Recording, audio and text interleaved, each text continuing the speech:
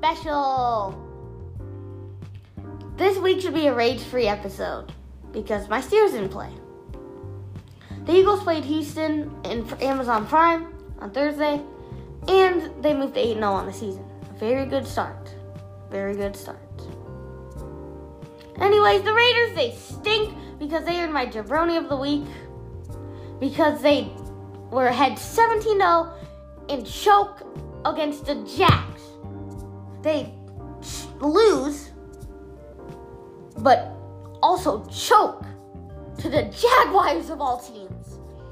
I have a feeling the Steelers and Raiders will duel it out for the rest of the year for my Jabroni Award. Anyway, speaking of Jabroni, how did the Bills end up losing to the Jets? Josh Allen had his worst game of the year and may have hurt his arm. If Allen isn't healthy, the Bills' Super Bowl chances go way down. Detroit upsets Green Bay, but it's not really an upset with this year's Packer team. And for all you Packers fans, it's going to get worse. You play the Cowboys, Titans, and Eagles for the rest of November. Tough schedule. Expect Aaron Rodgers to get more grumpy and more annoying as the season goes on. New England crushes Indy. It is time for Indy to rebuild, and they either need to start with firing their coach or getting a quarterback. Maybe both. Cincy beats Carolina 42-21, and Joe Mixon is my player of the week because he scored 5 touchdowns in that game.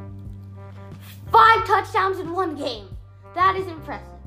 Miami beat Chicago. I think Tyreek and Waddle's backs are hurting because they've been carrying the Dolphins all this season.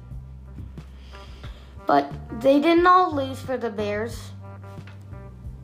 Okay, that made no sense. I mean that made no sense. But okay, let's just move on. Let's just move on. Okay, the Bears' Justin Fields ran for 178 yards and set an NFL record for most rushing yards in a single game for a quarterback. He also threw for 3 touchdowns, and that gets him my runner-up for Player of the Week. The Vikings beat the DC team. TJ Hawkinson getting traded from Detroit to the Vikings appears to be good for him.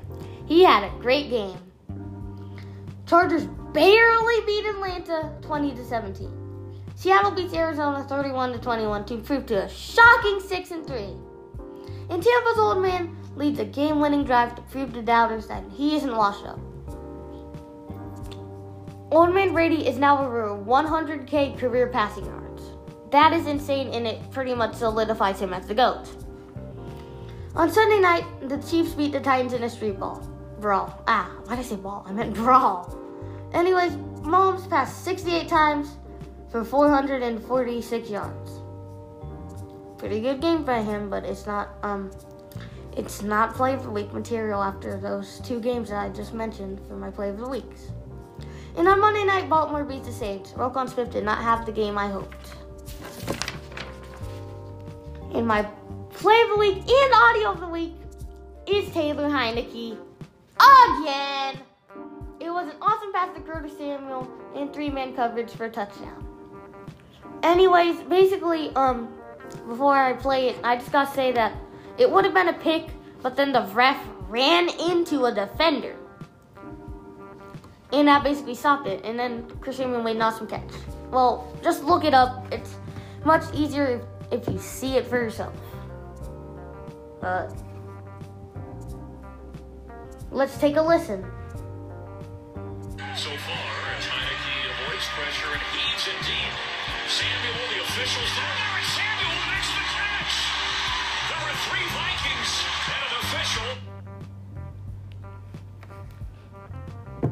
Look that up, because it was awesome if you see it. Not so awesome if you just listen to it. Anyways, it's time for my top 6. Number 1 is the Eagles, obviously. They're undefeated, and they pretty much have been number 1 for like the entire, basically, year. Number 2 is the Chiefs. In my opinion, they're the best team in the AFC. Number 3 is the Vikings. They only have 1 loss, so that is pretty good for them. Number 4 is the Cowboys. This is a good team, and it's a possible threat to the Eagles. Number 5 is the Jets. They deserve to be rewarded for the upset of the Bills. And number 6 is the Bills. a big drop from 2-6. They are better than this, but you can't lose games you should have won, because then you drop down in the ratings. My Week 10 preview. Another snooze fest on Prime. Falcons beat Panthers. I think this game will be pretty boring, and it's my nobody cares game of the week. Seattle beats the Bucs in Germany. And in my game of the week, Buffalo gets a bounce-back win against Minnesota, only if Josh Allen plays. If he doesn't, Vikings will win. My Steelers beat the Saints. You heard me right. It's gonna happen. It's gonna happen. We can't just have this losing streak forever. Eagles will crush DC to go to 9-0. And for the games I don't care about, the winners are the Lions, Titans, Chiefs, Dolphins, Giants, Colts, Cowboys, Cardinals, and 49ers. This took me like a lot of tries, but anyways, just send questions. And as always, thanks for listening to Evan's NFL.